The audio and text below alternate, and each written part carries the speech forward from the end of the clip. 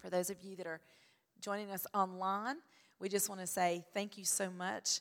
And as our pastor gets ready to kind of come and bring the message, he's been teaching a series on rest. We're on part 4. If you have missed some of those, you can catch up and keep up to date and keep pace with us at dothanchristianfellowship.com. And so while he's getting ready to come, we just welcome you. Thank you so much for being a part of this house and who we are. And we just say we love you. And I just want to introduce our pastor. It is David Hale. And I also have the wonderful privilege of being married to him. And so thanks so much, guys.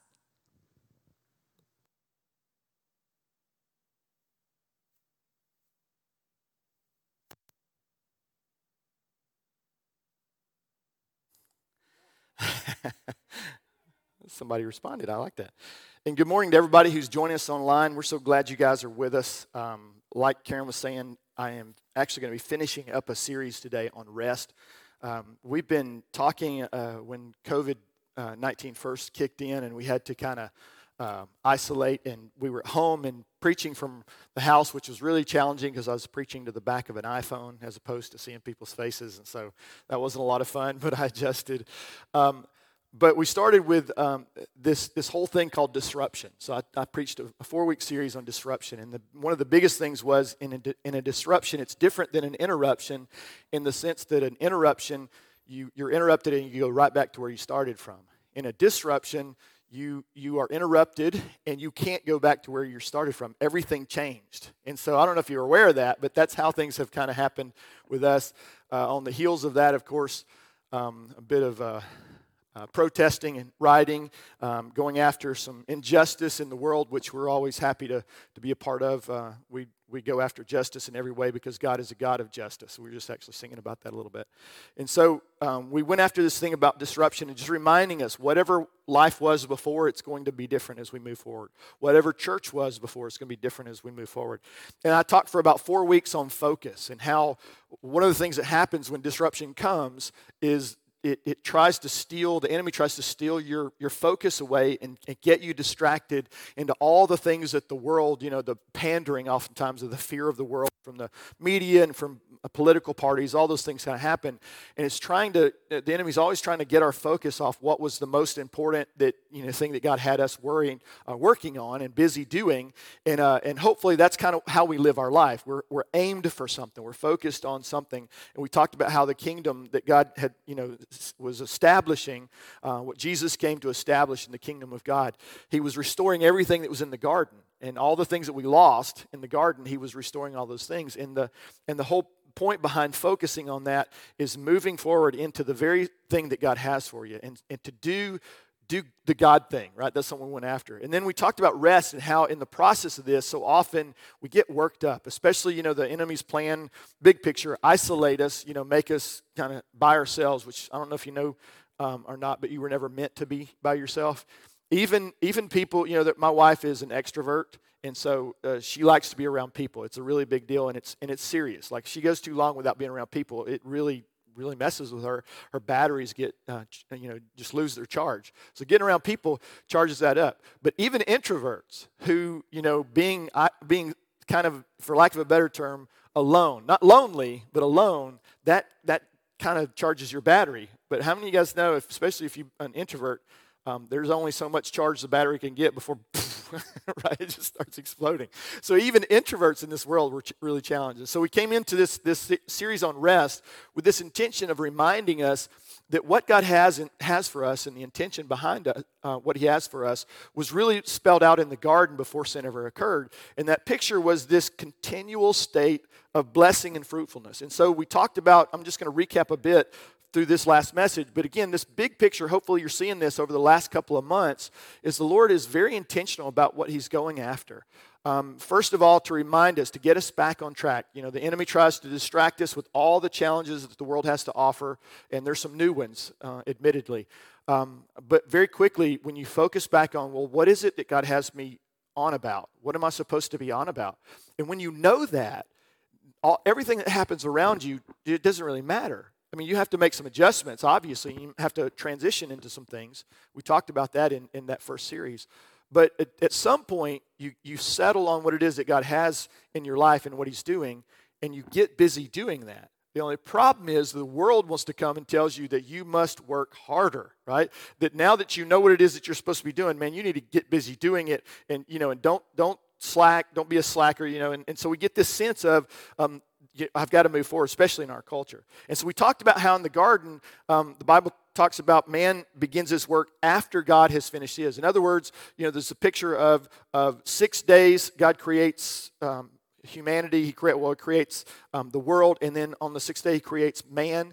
And the Bible says he gives him something to do. So he says, "Hey, tend the garden." He talked to him about defining the animals. So he gives him the power to define in any place he has authority. That's good news for parents. That's good news for people who lead businesses and community leaders. It's good news for parents, right? You get to define in the area God has given you authority and responsibility. And so he's doing that. He's getting ready to do that. But what the Bible says is as soon as God tells him what to do, he rests from his labor. And we talked about how he wasn't resting because he was tired. But so often we rest because we're tired. Now, don't get me wrong, as long as we live in this fallen world, there's going to be an aspect of that we have to deal with. We just get tired. Our bodies run down. Even Jesus, the Bible said, went away to rest. So that's not what I'm talking about. What I'm talking about is too often what we do is we're always playing catch up from what the world has thrown at us, what has come at us, rather than getting on the front side and resting as they did in the garden with God, resting before they went to work.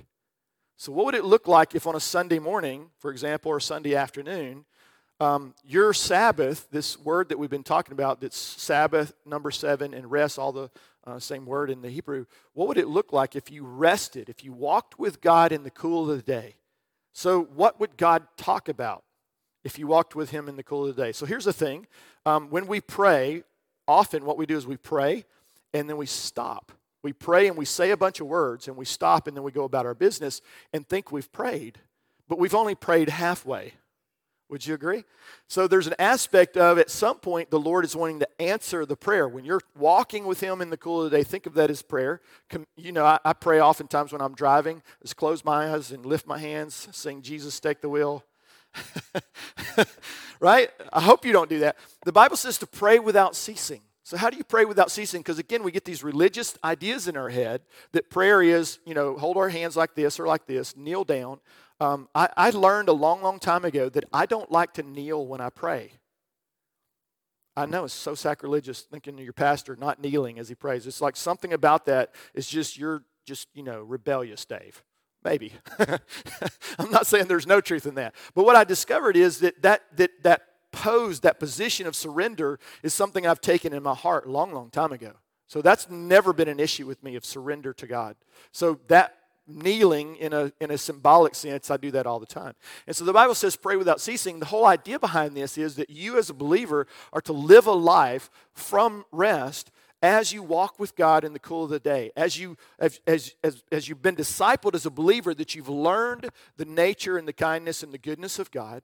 The kindness, the nature, the aspects of God are settled in you to the point where it's no longer something you have to think about. Now, don't get me wrong, there's a process of growth where the world gives, and we talked about this in the series, that the world gives these indications that all things are not what they should be. And so you have to make a decision about who God is, who he's revealed himself to be, and decide on whether he's good or not. We covered this last week. If God isn't good, then none of this is going to make any difference. Right? Because he's just waiting up there with a hammer for you to screw up and squash, right? Like remember the old cartoon where God's sitting in front of the keyboard and he's only got one button on the keyboard and the button is called smite, and he's just every time he sees you, that's kind of how people see God sometimes.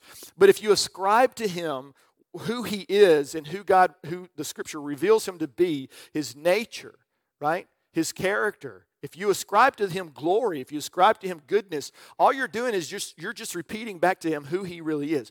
But if you ascribe to him something else, then what you do is you find yourself falling out of alignment with God. And so the Bible talks about the word sin in the original language literally means to miss the mark. In other words, God has an intention for your life. He has an intention for your marriage. He has an intention for your parenting, for your business, for our nation. He has an intention for everything in this world. He has an intention. And his intention ultimately in the beginning, the Bible says, was to create this place, this permanent position of rest. And in the fall, we lost that, right? But in Jesus coming back and Jesus dying on the cross, what we lost in the garden, he restored in the Garden of Gethsemane and then ultimately on the cross. And so any place where we weren't able to walk, any sin that was in the way of any missing of the mark, God has taken all of that away. All the potential for missing the mark has been removed by Jesus dying on the cross and making that exchange for sin. So then what does that look like? It looks like now you can walk in your life, in whatever season of life you are, and not miss the mark.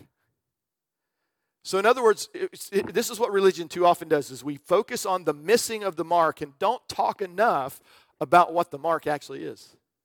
Right? In Jesus' intention, the Bible says in Hebrews that it talks about Jesus being the preeminent revealer of God's nature, his goodness, his character, everything about him. The Bible says it in other times, God spoke through the prophets, and it talks about all these different ways, through the angels, through the patriarchs, and then it says, but in these last days, he's spoken. He's revealed God.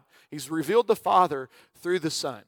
And so Jesus is, someone says, Jesus is perfect theology. Jesus is the character of God. Jesus is all of that. And so we get to see what it looks like. And so what does Jesus do? The Bible says on a regular basis, he went away, right? Not just to rest. Sometimes he did that. But he always went away to spend time with God so that when he started something the next day, he had been walking with his Father in the cool of the day. Does that make sense? And so that what that turns into is now, all of a sudden, you know what your week looks like. Doesn't mean that things aren't going to change sometimes and need adjustment. But if you go into your week, if you go into your year, what if you went into your marriage? What if you went into parenting knowing what the mark was?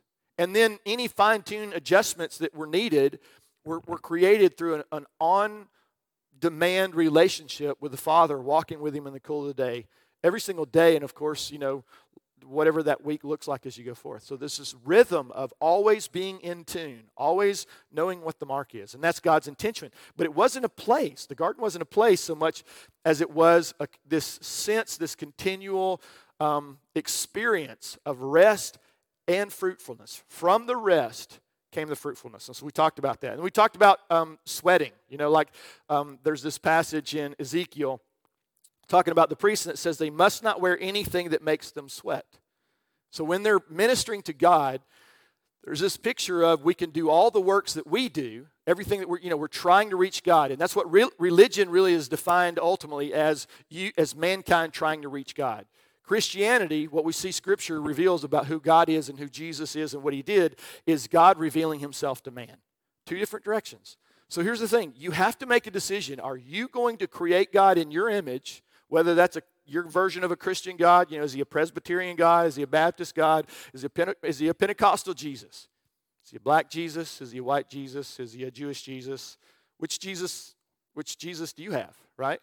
So, and it sounds terrible, but it's absolutely true, and you run across it all the time. People create a Jesus that they can control, that they can manipulate, a Jesus that's not angry with them about their pet sin. I can do these things, and Jesus is all right with it.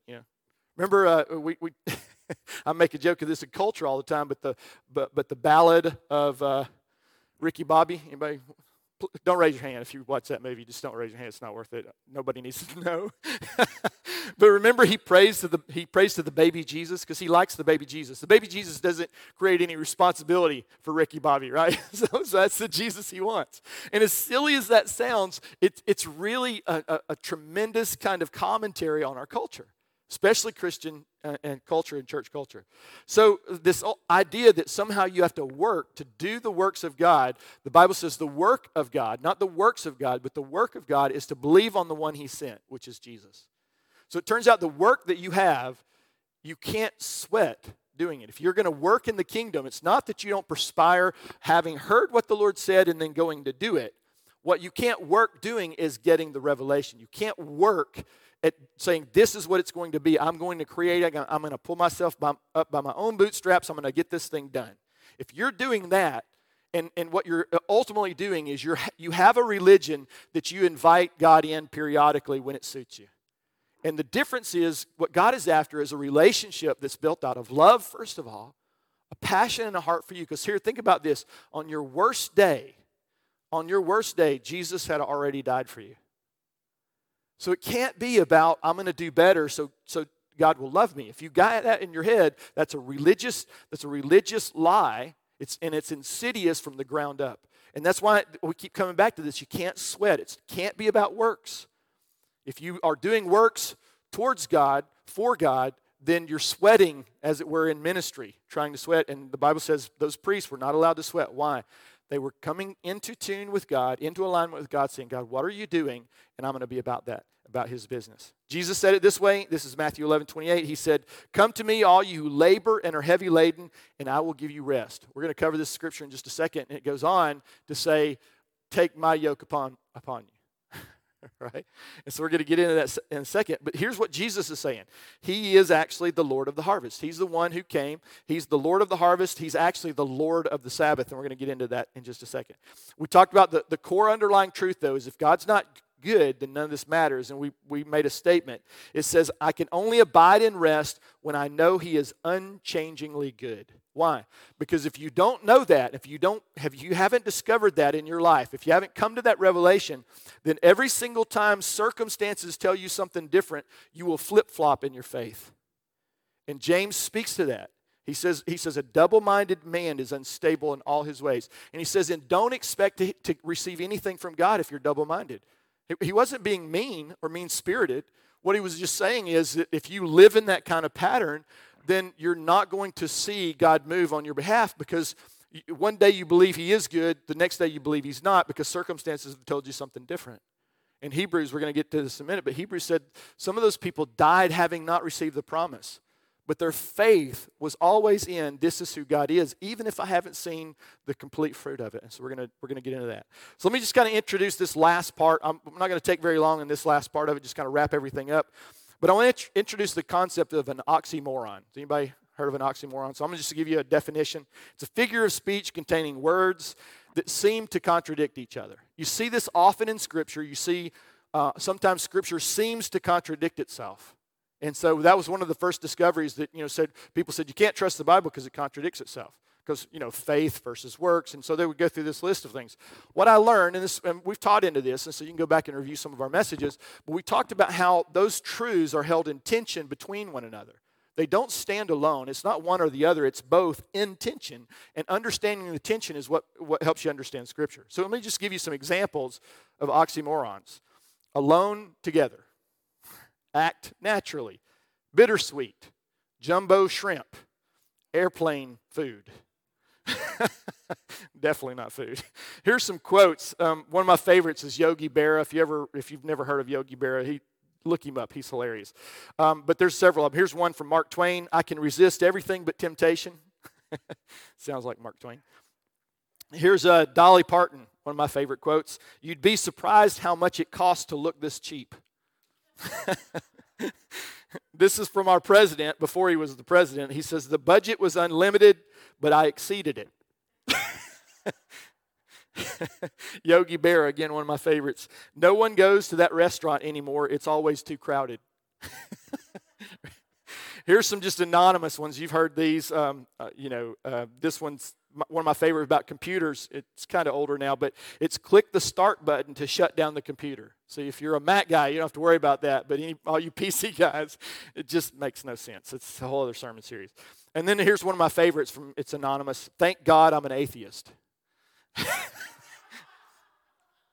My joke is always, what's so terrible about being an atheist is when something good happens, you have no one to thank. That's another day. So Hebrews 4:11 is kind of an example of this oxymoron, this seemingly contradicting thing, and it involves rest.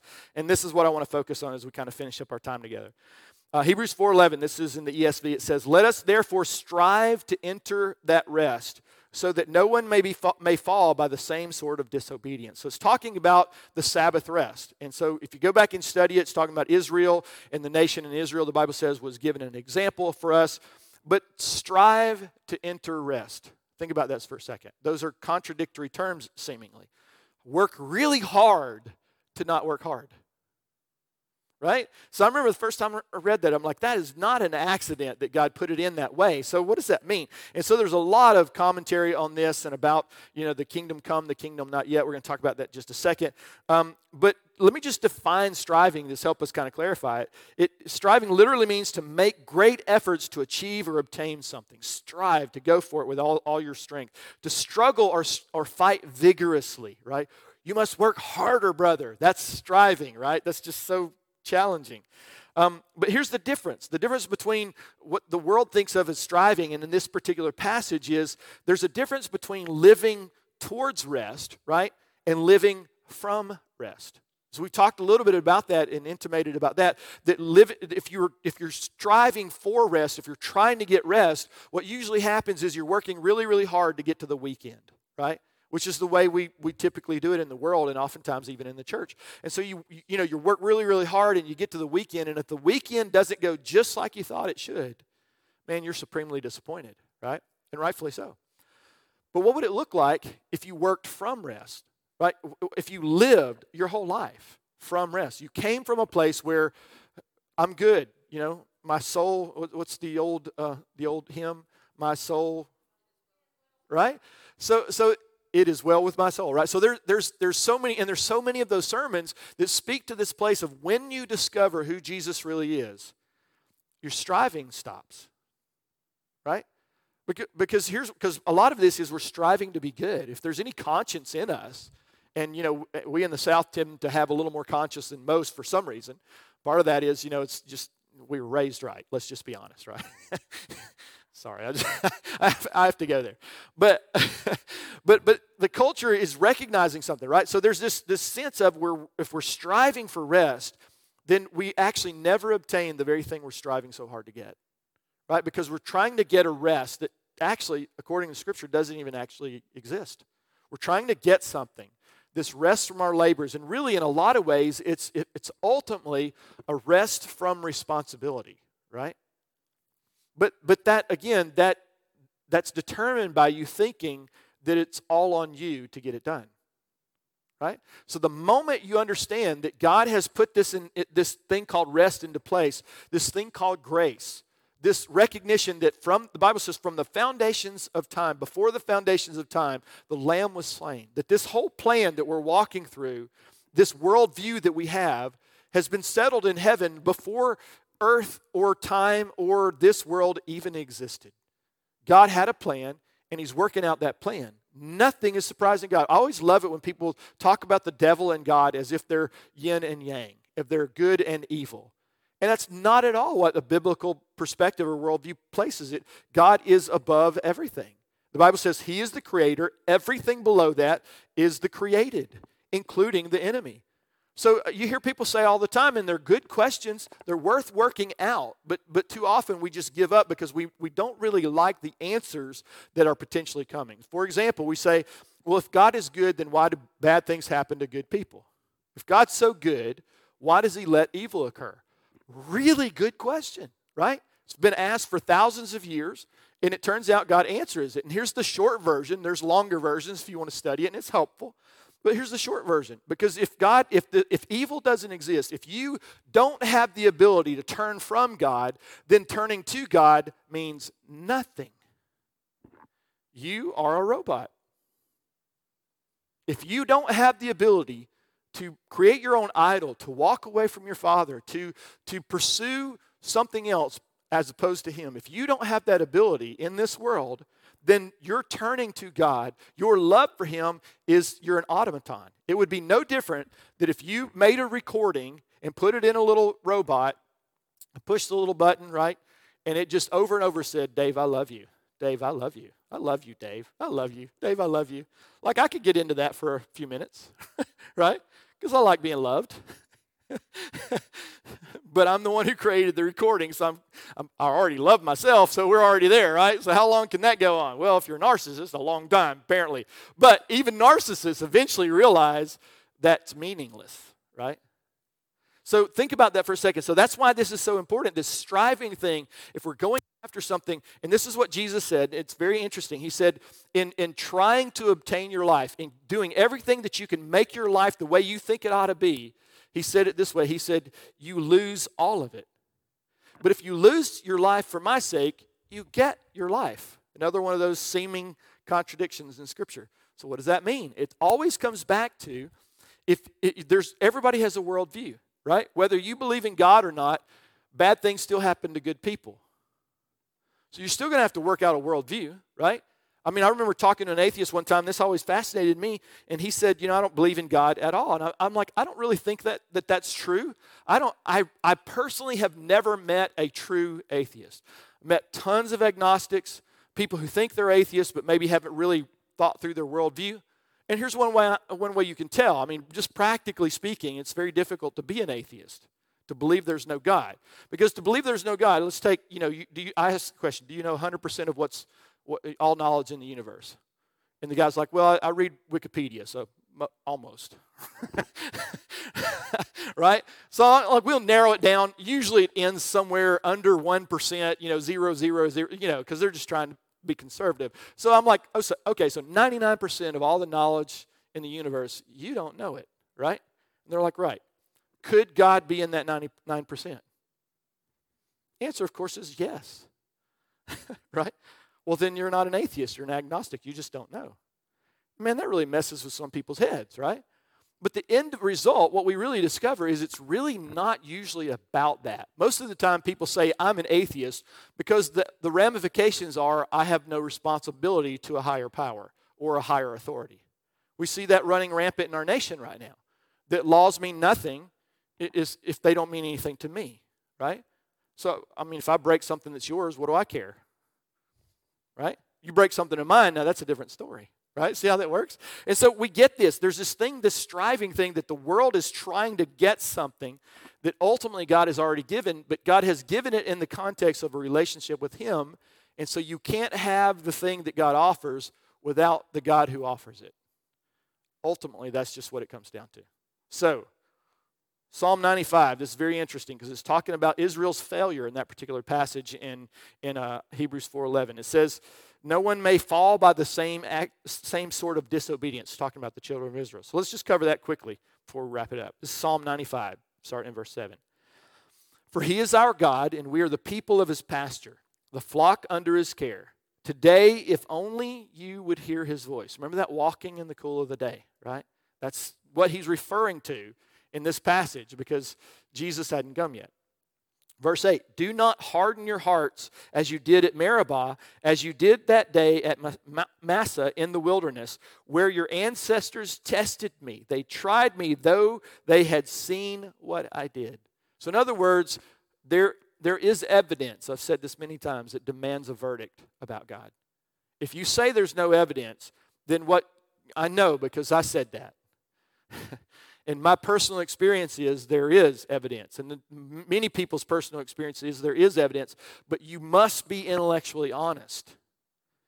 If you don't want to know about God, then there are plenty of excuses for you never have to worry about or find out about it. Till one day, the Bible says, every knee will bow, every tongue will confess that Jesus is Lord. So everybody's going to bow. Some people are going to bow now here in mercy. Some people are going to bow in judgment. But everybody is going to bow. Right? It's just the way it is. Because God, it's not like a fight between the devil and God and somehow the devil's going to win. The Bible tells us exactly what happens in Revelation, and all the other prophecies proven true. So it looks like that's what's going to happen. So it goes on, it says, verse 10, for 40 years I was angry with you, with that generation. I said, they are a people whose hearts go astray, and they have not known my ways. Right? So it's again a picture of God's trying to reveal Himself, has revealed Himself, but they don't want to know. It creates problems. And this is what He said at the end of this, verse 11. It's very interesting, intriguing. He said, so I declared an oath in my anger to this group of people. They shall never enter my rest. So here's the thing. That has to be held in the context of the new covenant and grace and mercy, right? Otherwise, the only thing we see is a season of revelation of who God was. And so all of that is valid. It's not that doesn't exist. It's just it was building to the revelation of grace eventually in the new covenant. But in this moment, He says, if you don't want anything to do with me, then this is what will happen. You won't ever get rest. And here's the thing. That means if you choose not to become a believer, a follower of Christ, that means you never get rest. Like, what is hell really? We talk about flames, and does the Bible talk about actual flames burning? Yes, it does actually. It talks about flames in darkness, which is really weird because most flames create light, but apparently in hell, the flames in hell don't even create light. So isolation, loneliness, darkness, turmoil, terror. This Bible says literally, no rest ever. Why? Because you've chosen to separate yourself from God. God never chose to separate himself from you. As a matter of fact, everything in the Scripture and everything in the gospel is him showing he wants to connect to you. He has connected. He's done it all. All you have to do is believe in his Son. All you have to do is do it his way, right? But so often in our arrogance, in our anger, in our rebellion, we refuse to do God's thing God's way. Most of the time, sometimes we even refuse to believe that he exists. And the Bible says that you have to believe that he exists first if you're even going to come to him, right? And see his blessing come in your life. So he says, so I declared an oath in my anger, they shall never enter my rest. But Jesus came, and again, his whole intention was to turn that around. So this is Matthew 11:28 again, and I'm almost done. Jesus identifies himself as the Lord of the Sabbath. He's the restorer of all things. And so this is a passage in Matthew 11:28 and 29. We read part of it before. Come to me, all you who are weary and burdened, right? And I will give you rest. So his promise is that the rest is on the other side of coming to him. Without coming to him, you might sleep, but you're not going to rest, not in a biblical sense.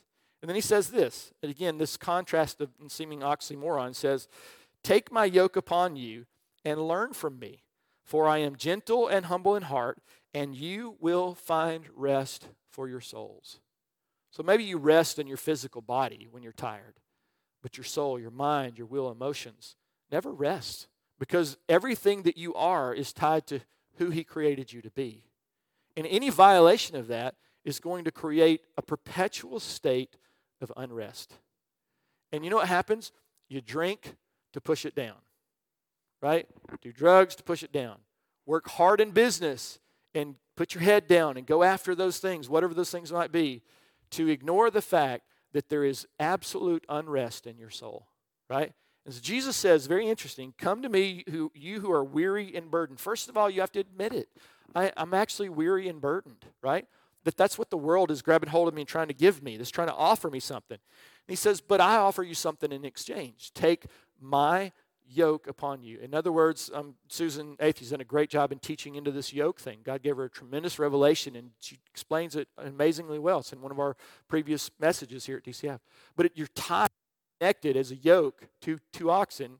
But it turns out that in that scenario, Jesus is the big ox and you're the little ox, right? So yeah, you're connected to him, but how much, can we be honest, how much are you actually pulling when you're yoked with Jesus? And see, that's the point. That's the point. The point is, if you're not yoked to Jesus, you're pulling it all yourself. And you can't do it. Nobody can. You get to the end of your life. I can't tell you how many times I've prayed with people at the end of their life. And I ask them, I'm like, do you want to accept Christ? And some have, literally on their deathbed, and some have not. But it's amazing to me that some people will go in absolute rebellion with anger on their face, going into eternity with this absolute unrest, knowing that that's their eternal state. They're in a continual state now of unrest.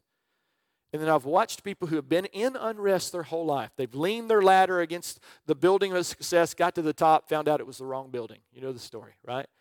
But now they're saying, I missed it all. Would God have mercy on me? And the answer is absolutely. Not only would he already has. And they put their trust in him. And you can literally watch a change in their countenance. Their physical countenance changes. All of the burden they carry, the Pilgrim's Progress, he talks about a backpack full of weight that it falls off, if you will, and rolls down the hillside into a pit, never to be seen again. The worries, the concerns.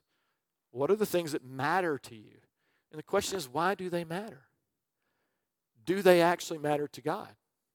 Right? We talk about this all the time. What's eternal? What matters to God? I can tell you what matters to God. You do. Not this building, not this facility, not this property, not any of these things. The Bible says everything around us is going to burn up. It's all going to go away. Even the entire earth, the Bible says, is unrest because of the fallen state of man. But one day all that goes away and a new heaven and a new earth comes. This is what the Bible teaches. And it'll be a new heaven and a new earth in rest. No more crying, no more tears. All the old things have been passed away. The Bible says He's going to wipe away every tear. We talked about this last week. And it's going to be settled. It's going to be finished. There won't be any more unrest ever. But today is not that day, right? So today we live in this concept of the kingdom come and the kingdom not yet. That's a simple thing. It's the tension of it. Here's 11:13, Hebrews 11:13. All these people died, still believing what God had promised them. They did not receive what was promised, but they saw it all from a distance and welcomed it. They agreed that they were foreigners and nomads here on earth. So what is that talking about? Is Hebrews talking about the old men and women of faith who saw something that God was bringing. They saw they were promised the Sabbath rest, but had not settled it into it in their own lives. They were still in that pattern of offering sacrifices for sin, right? And they saw forward to a day when Jesus would come and offer eternal rest for our souls. That all of the striving that we have been striving for, the striving to matter, the striving for purpose, the striving for self-identity, that we have any worth or any value in and of ourselves, which so many people struggle with nowadays. Their identity. They can't decide whether they're a man or a woman. And I'm not making fun of that. I'm saying that is a fundamental, what we would say, established truth of biology, and it doesn't matter. When you're broken in our humanity, so many people are broken to the point where their identity, even in their sexual identity, their gender, whatever you want to call it, is confused. And I don't minimize that. That's a really big deal. How would you like to be in a body that you did not feel like was yours? What can bring you rest? The discovery I've made, the people I've connected to have struggled with some of those issues and some of those challenges, and finding Christ have settled their identity because their identity was never in their sexuality in the first place. Right? It's not in your political leaning. It's not in your white or your black, so it's not your race. Where is it? It's found in you were created to be loved by God and to love Him back. And in that place of rest, this is what Jesus offers. He says, now I'm going to save you. I'm going to give you this rest. You can taste it here on earth, right? It's not complete. There's still some things that are lacking because the enemy's going to throw unrest at you from every direction. But even in this world of unrest, you can have rest because it comes in Christ, right? It comes in your relationship with Christ. And in the tension of the kingdom come, Jesus has brought the kingdom. It's been established. But then He teaches us to pray as disciples. Bring heaven. What is up there? The rest, the fullness of it up there. It's yours to bring here, which is why you're still here if you're a Christian. Because see, if there wasn't a reason for you to still be here, why wouldn't Jesus just save us, right? And when that's settled, just whisk us away, man. Like, wouldn't that make sense? But it turns out that part of the reason we're here is in finding rest. The mission that we have now as sons is to go to the other sons and help them find this rest that you and I have discovered. It's why you and I are still here. And so let me just wrap it up with a simple thing. Just wrap it up with this. God's intent, I started with this at the beginning. God's intent is a continual state of blessing and fruitfulness. I have discovered financially, the Bible says to be content with whatsoever you have, right? So that means, let me put it in practical terms, that means I've had days where I've eaten bologna sandwiches, and I was happy to get it, right? And there are times when I'm eating steak, and I'm much happier when I'm eating steak, okay? But I've learned to be content with either scenario. So we're in a serious situation with COVID-19, people losing their jobs. I mean, all kinds of things that happen. The world is changing as we know it. Feels like it's just on a roller coaster. Well, that's a choice that you actually get to make. Do you get on the roller coaster or don't you? You don't have to get on the roller coaster. Doesn't it freak people out when you're really, some of you experienced this and shared this with me. It really freaks people out when you're calm. You know, the most frightening person in the world is when you threaten them with death and they're calm. Makes me wonder, right? It's kind of like a dog, this big dog with, muscles, and it's not barking, and I'm in the yard, and I'm like, I'm going to back out of here slowly because there's something going on the inside that I can't see on the outside, right? And it turns out that the pressure that's created from rest on the inside begins to create a counter pressure from all the force and the pressure and the worries and the junk that comes from the outside. And it turns out that this internal pressure can push the external pressure away. But sometimes we don't feel that way, right? But Jesus talks about all the time, it's got nothing to do with whether you feel it or not. The question is, do you believe it or not? And there are going to be aspects, I said before, where what we're praying for, one of them is healing. We're praying and trusting the Lord for healing. And we know that it's not, let me give you an example of how silly we can get with this. I go up to pray for somebody to be healed. Now, my theology's maybe not completely right just yet. I haven't thought everything through. I'm still studying, whatever. And I pray and I beg God to heal them as if I want them healed more than He does. So what does that say to your theology about how you see God? That somehow you either have to twist His arm, right? Or you have to force Him, or you have to hold Him to His word. These nuances, you understand where I'm going with this. And we do this all the time. God, if you really loved me, you would give me this new job that's coming. And you don't know, in your head, that job is everything in a bag of crackers, right? Is that a thing, a bag of crackers? Maybe a bag of chips. Anyway, it's an English term. You get the job, and the job is, it's more money, but it's also tons of pressure, and you don't see your family ever. Maybe it wasn't a good idea for you to take that job in the first place.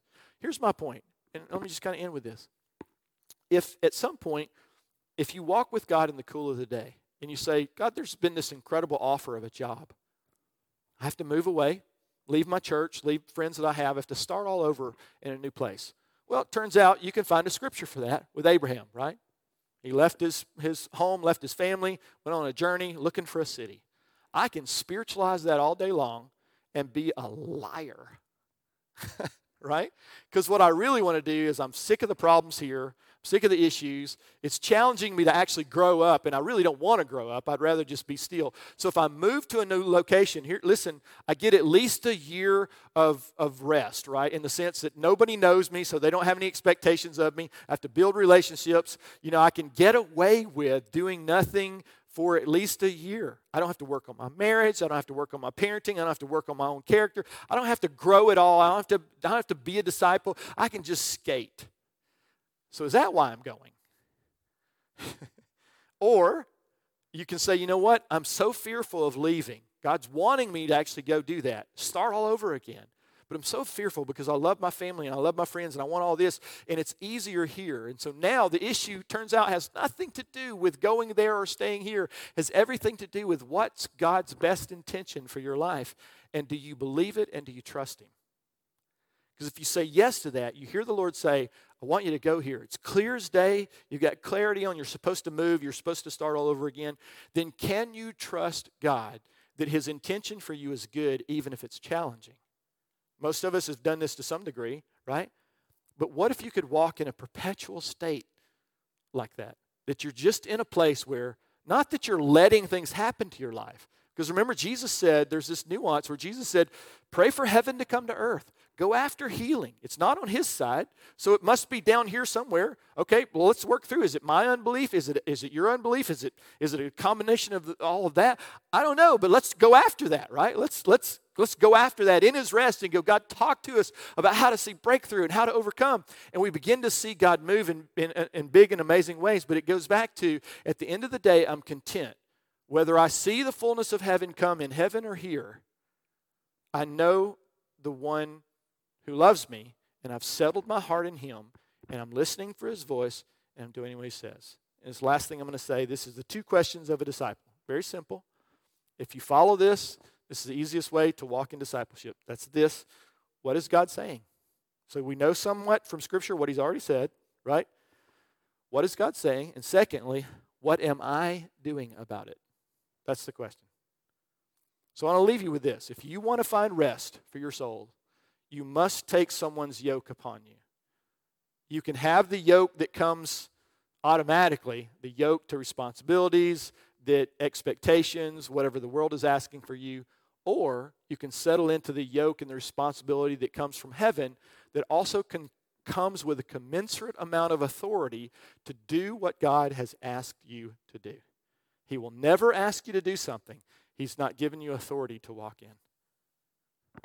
Humanity will give you responsibilities without the authority. And often you'll see tyrants take authority with no responsibility. But God's heart is, I want to give you, you are a son, and I've drawn you into this life because I have something for you to do. I have a mission. I've called you to it. And with that mission, I am empowering you with everything that you need.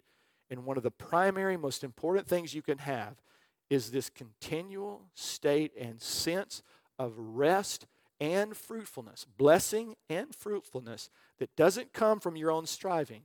It comes from something He has already given you. Amen? I hope this series has been helpful. Won't you stand with me? We're going to pray. Jesus, thank you so much. Lord, there's so much we're learning, God, and have learned already, but so much we're still learning. So, God, you said to come and follow you, and that's what we're doing. And so as we do that, Lord, our trust and our heart is, as we walk with you in the cool of the day, Jesus, you're going to speak to our souls. You're going to challenge us, Lord, to come up, not to try to get you to come down, but you're going to challenge us to come up to the potential that you've created inside of us, Lord. But let it never come from a striving, an internal striving, Lord, for anything other than to strive, as Scripture says, to enter your rest. Lord, to settle in my heart that you're good, to settle in my heart that you are busy, Lord, bringing about blessing and fruitfulness in my life, and that the goal really is not to try to accomplish or make something happen, but to discover what you have already been doing all along, and to align myself with that, to come into fruition, Lord, of a blessed, restful walk in the cool of the day with you. Lord, let our future, regardless of what's happening in the circumstances around us, this changes nothing about what you've asked of us and the mission you've called us to, the joy, the amazing joy that is ours because of who you are and what you've done for us. And so we settle our hearts in that and say, thank you, Lord, for your mercy and your kindness. And Lord, send us on this incredible mission in new ways and new adventures. And it's in your name we pray. Amen. If you need prayer this morning, we'd love to pray for you. If you will, just stay in your seat as everybody else is kind of leaving. If you want prayer, stay in your seat, maybe wave at us, and we'll send someone over to pray for you if you need ministry. Otherwise, have a wonderful week, and we'll see you next Sunday.